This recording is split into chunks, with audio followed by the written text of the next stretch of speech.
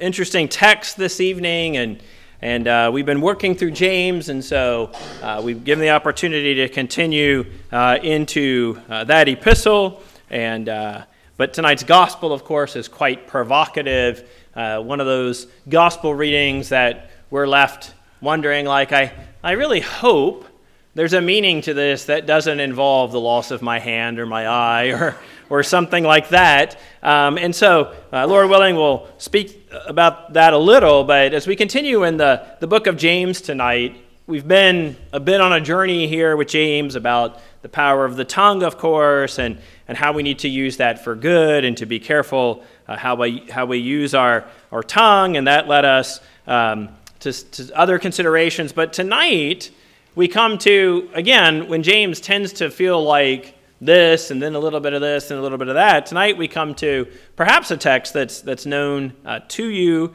and that's the text about praying over those who are sick. And of course, we do this as Anglicans, if asked. We will go, of course, and pray over someone, or even with that, anoint them with oil. So this is something that we practice, though the text doesn't seem to only be thinking in those terms of kind of the more sacramental nature of anointing someone who is sick. But tonight's text from James breaks down really into two parts, two pieces, if you will.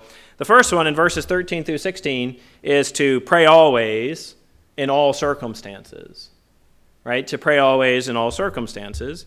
And verses 17 and 18, we're told that prayer, when it is sincere, is always effective. And the emphasis there is on always effective, not sometimes, not maybe, not you will always get what you want if you're praying fervently, but sincere prayer is always effective. So we want to look at those tonight, and I hope that as you hear this, both the epistle read and now that what I will say about it, that we're not just letting it fall on ears where we say, okay, yes, Christians are supposed to pray, right? It's a temptation, I think, to hear this and think like, yes, we know we're supposed to pray, so I do my best, we try to pray. And I thought maybe, again, in just a moment of transparency, I would encourage you, because I was not a great prayer for a large number of years after my faith really coming alive. I mean, there was lots of things I was good at, quote unquote, if you will, as a Christian. I went to church very regularly.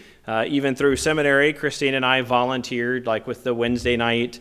I think I got involved in Awana, which I was unfamiliar with, and learned about the colors and the circle and the memorization and all that kind of stuff. And then when we moved to Canada, we volunteered with the youth group at our church there. And if I'm remembering that correctly, I think we were involved twice a week with the youth group. I feel like we were together on Wednesdays and Fridays. And so we were, going to church and volunteering was something that we kind of had down. But I remember, when I prayed, I was struck by how often I prayed mostly when I needed something of God. And maybe I've shared this particular story with you before, but I was in Minnesota finishing up my master's degree there, and I had sent off my doctoral applications. And I had about a 45-minute commute every day up to St. John's from where we lived, and there was no traffic. I think I've shared that with you before. It was just on this wide open interstate through middle of nowhere, Minnesota. And so I learned how to kind of drive with my knee, and so that I could study my Latin flashcards while I drove up this mostly deserted freeway. And then I, kind of if it was in the winter, I would test the roads and say, yeah, they're fine, it's good, I'm not going to wreck today probably. And so I would do that. But I remember the day that I, submitting my doctoral applications, or maybe I was taking them to St. John's to mail them from the post office up there or something. And all of a sudden, my prayer life felt it needed to be very fervent in that moment, right? Because I had been going to school for a while and I wanted to get into a doctoral program. So, all of a sudden, I got serious about my prayer life that day, at least serious for that day, about praying. And so I remember driving, probably kept my hands on the wheel since I didn't need to look at flashcards, praying to God and say, God, I'm not good at this. I realize that. I don't pray like I should. And it was embarrassing. I worked at a church, but I don't pray as well as I should. But boy, today I want to change that. I want to get serious and really start praying. Well, I did get into a doctoral program. Matter of fact, I got into the one I wanted to get into, and I didn't do such a great job of kind of praying from that that day on. It took me more years to really make prayer a regular part of my discipline. And so I say that because I still need, as a priest, as someone who tries to pray the daily office, I still need reminders about prayer. And not liturgical prayer, not the goods of prayer, but just simply that I need to pray always, and that sincere prayer is always effective. And I mean, I did get into my doctoral program. I don't equate that to the sincerity of that prayer. I think I equate that, just mostly to God's grace and maybe also to that prayer. But God was so used to not hearing my voice, he probably didn't know what was happening himself at that moment. So the first thing we're told by James is that when you're suffering, you pray. Now that seems easy, right? Because suffering is something that we all experience. Both suffering in the grand scheme of things, like the loss of loved ones, sickness, the loss of property or something like that, or failure to secure much-needed student loan, or just whatever happens. I mean, not just our health, right? Not just suffering in the sense of bodily oppression or something like that, but when we suffer, James says, pray. Are you suffering? Then pray. Right? Because mostly when I suffer, I start thinking of solutions to the problem, right? And I mean, I really do. To this day, I still go to solutions first. I'm a fairly, I like to pride myself, wrongly, I guess, on being self-sufficient. So, where some people say, oh, have you prayed about it? I'm like, that's a great idea. I should do that while I sit here and try to fix this thing by myself, right? But if you're cheerful, then what do? Praise. Again, pray. That's just another way of saying pray. So in other words, when we're suffering, pray. When we're not suffering, pray. And as Calvin says, suffering stimulates us to pray. And I doubt if praise really needs to be stimulated, because when things are going well, we have a tendency to be much more quick to affirm God's goodness towards us. But I like Calvin's line there that suffering stimulates us to pray. Right? God doesn't want us to suffer. It's not part of his overall design. There was no suffering before the fall. But when we do suffer, in whatever way we suffer, what do? We pray. And the other day, you would have had to maybe sleep through the day on Thursday not to realize there was something happening that day in Washington, D.C. Now, I try not to talk politics outside of my home because it doesn't seem to do any good and it makes people upset. But I had a colleague, not Adam, walk up to me on Thursday and say, so have you been listening to any of, the testimony? And I looked at this colleague and I said, oh, that sounds terrible.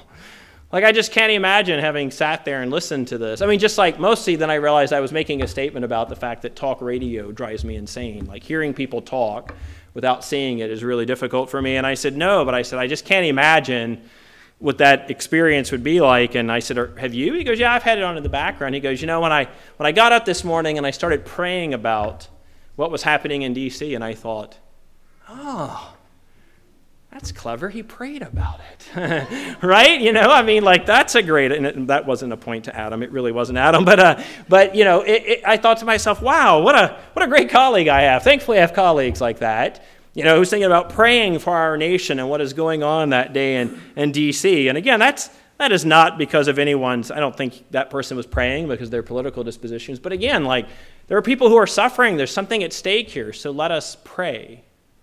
Right? So when suffering, pray.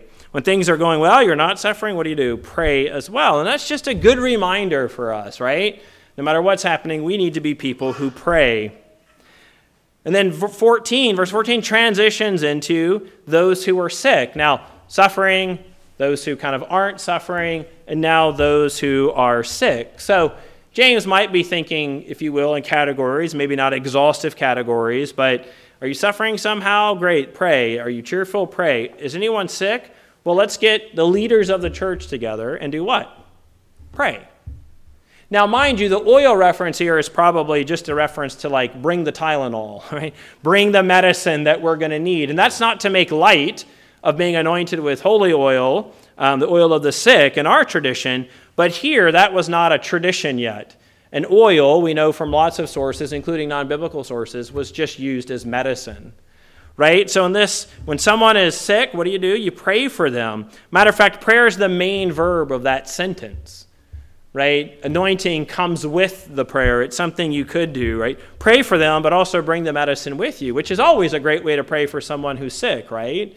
In other words, God heal this person, but also let them have proper recourse to all the modern medical technologies that they can, so that you can also perhaps use those to heal this person, right? And verse 15 assures us that it is this faithful praying that heals someone, right? So even if the healing comes about by way of medicine, right? The point still is ultimately it comes from God, right? So when I get headaches on occasion, Excedrin, that's all that takes my headaches away. Nothing else I could take anything else, it won't do anything. I have to have Excedrin, right? So I have Excedrin stashed, not just around our house, but in vehicles, actually here at the church and things like that.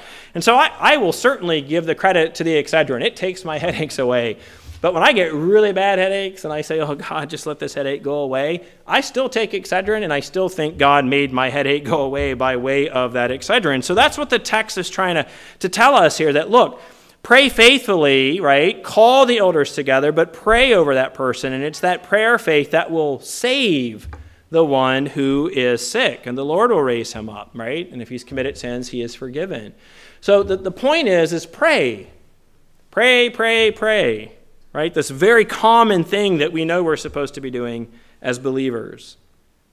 And then verse 16 draws an inference from this. It seems like James is saying, okay, so we're supposed to be people who pray. What's at stake there? What will happen? Therefore, confess your sins to one another and pray for one another, that you may be healed.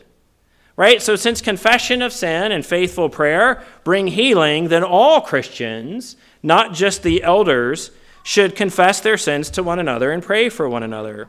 For prayer has great power as it's working, or, as we may know it better, prayer is powerful and effective, right?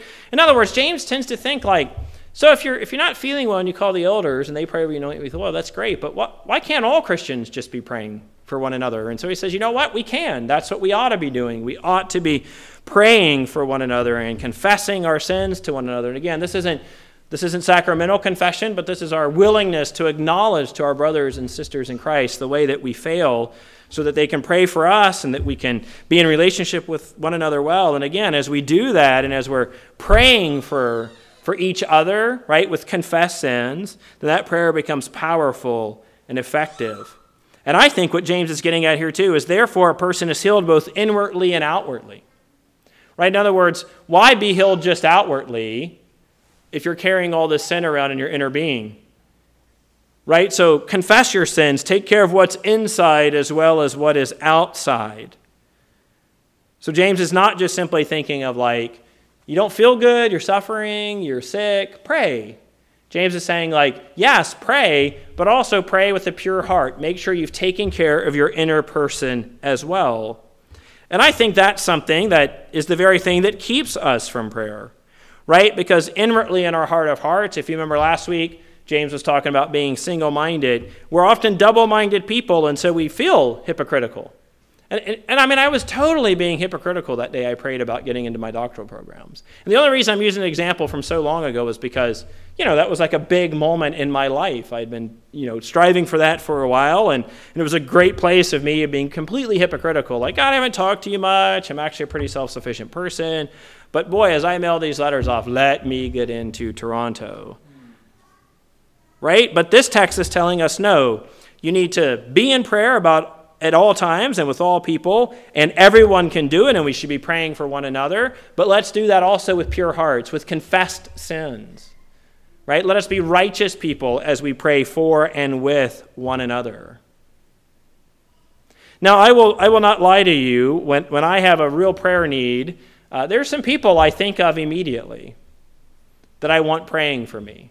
I don't know if you have those people in your life, and I don't know why. It's kind of bad theology if I think those people's prayers are somehow, winged up to God more quickly than someone else's. But I don't know. I just feel like I know people, and I think they're particularly faithful prayers and that kind of prayer warrior concept, and so I tend to contact those people sooner than other people when I need prayer. But James is reminding us that prayer is just part of the warp and the woof of being in relationship with one another as Christians. And prayer is just something we do as Christians. And then James says, and I think this is really important for us to hear tonight, verses 17 and 18, sincere prayer is always effective. So he starts with Elijah. And he goes, hey, Elijah was a man just like you. Now this is cool because we named Nathaniel, his middle name is Elias. Well, one of his middle names is Elias. I guess you don't have a middle name when you have four. But the second quarter of the 4 parts is Elias, which is the Greek for Elijah. And I wanted to name him Elias, but I lost. So it got to be his middle name. That's the same story with Brendan, too. I'm 0 for 2 when it comes to first names with my children. But we like their names. I like their names. But Christina was like, what if that became the middle name? So, but we named him Elias because Elijah, I love Elijah as a prophet, right? I mean, how cool is Elijah? Like, bring your gods, throw some water on this meat. Don't worry. Having fun over there? This is crazy. You guys are cutting yourselves, running there like a bunch of wackos. I mean, it's like, I don't know if he's sitting on a rock, just thoroughly entertained by all of this. And he goes, you done? You done? Okay, steps up. What does he do? Boom. But then Elijah also has these other stories, right, where he stretches himself out on the widow's son and brings him back to life. And then the story that James wants to use to illustrate kind of Elijah's steadfastness in prayer is Elijah prayed that it wouldn't rain, and it didn't do so for 33 and a half years. And then he prayed that it would rain, and it did. I mean, I love that kind of, he prayed, it didn't, he prayed, it did. Remember, we had a season here at church a couple years ago where we used the collect for rain quite faithfully for some number of months, and then it did finally rain, but it almost seemed like it had nothing to do with the fact that we had faithfully used that collect. But apparently Elijah could have used the collect to great effect, right? But Elijah's just like us, James says, right? Like he's just like us, but when he prayed, it did something, right? And so I love that because what James is trying to say is like, look, Elijah is just like you and I, but he did this amazing thing. Now, I would be tempted to think that Elijah set aside, he's got his own special category, right? But James is bringing him back to say, nope, you're like Elijah, and you're like Elijah, and you're like Elijah. That's the power of prayer. Now, again, I have prayed things that I'm hard-pressed to wonder if those prayers were answered, and oftentimes they weren't answered in the way I wanted. And so the example here is like, yeah, but Elijah got what he wanted. Right? Elijah prayed and it happened like Elijah prayed for it. I pray and it doesn't always happen like I want. But I don't think that's the point of what James is saying. James is not saying that you'll always get what you want. But he is saying that whenever you find yourself in these situations, which again, he might be thinking is any situation, suffering, cheerful, or sick, pray. That's what Christians are to do. We're to be Elijah-like. And maybe the reference to Elijah is to remind us, like, ask anything. Just ask it. Right? Don't fret about what you need to ask God. Just do it. Right? In other words, Elijah said, hey, how about it doesn't rain? How about you change nature, Yahweh, to make a point? And that happened. And so we can look to Elijah as that example, even though we might feel like, oh, man, like, I don't know if God hears me in the same way. But let us come back to not only should we just be praying Christians, but come back to this part nested here in this reading of James, because probably a lot of what was just been said is nothing new. But I think for me, reading this passage again this week, what I really saw there was this kind of confession of sins to one another, this need to be in proper and right relationship with God and with neighbor and one another. And of course, that's how we start every service, right? Like, love the Lord our God, love our neighbor as ourselves, right? So we start with that, and when we do the general confession, we're asking confession for the way we've sinned against God and against our neighbor, right? And then you couple that with this Mark passage, right? Wow, what a text, if one of these body parts offends, cut it off. Be done with it. Better you go into the kingdom maimed than that you go in there sinning against God, much less God's little people, innocent people, children. But again, that is not advocating for self-harm. It is not advocating for self-mutilation, but it makes me think that like what Mark is saying is like, look, there's an intimate relationship between what is on the inside and what is on the outside, as James also says. And so he says, look, if you check yourself and you realize that in your inner disposition, in your inner person, in your spiritual being, you are not sincerely confessed, or if you are praying with some sort of double-mindedness, that in that sense it would in fact be better for you, because you're kind of doing a double harm here, if you will, right? You're sinning against God, but you're also perhaps sinning against other people. And so Mark reminds us that, look, we need to be single-minded people, again, to pick up on a text from James last week. We need to think about the relationship between our outer person and our inner person. Right? And when I do suffer, when I'm sick, when I'm feeling cheerful, do I pray? And am I praying faithfully for others? And as I do, am I in good relationship with them and with God as I do it? Because if not, again, maybe it is better for me to not be that way, to be better for me to again, cut my arm off, to gouge my eye out, if you will. So tonight is a reminder for us that we need to live as well inwardly as we do outwardly. And again, that's what James was even saying back when he was talking about the tongue, right? That the thoughts we have that quickly issue out of our mouth, right? The tongue does not operate without the inner mind, the inner person behind it, controlling it and navigating it, or causing it to be the rudder that it is in the way in which we say things. And so let us be faithful people of prayer. And again, let me just say, I know that it might be tempted for us to think great, it's wonderful when the Bible reminds us to do this very central thing. But lest we hear something like this and think, yes, I know we need to be people of prayer. Let us think about the details that are in this text tonight. It's not just simply telling us to pray, but it's telling us to pray always, and it's telling us that sincere prayer is always effective. And think about Elijah. And that's pretty cool, because I don't think I normally pray like that. I don't think I normally stand up that straight, if you will, and kind of proclaim to God these needs I have and these concerns I have. And I probably don't commend others to God in the same way. So let us see this passage tonight as a challenge to us, not a reminder, but a challenge. And let us be like Elijah, faithful prayers. And let us pray when we're happy, when we're suffering, and when we're sick. And mostly, let us be in good relationship with one another, so that as we pray for one another, faithfully and effectually, God will hear our prayers, answer them. In the name of God, Father, Son, and Holy Spirit.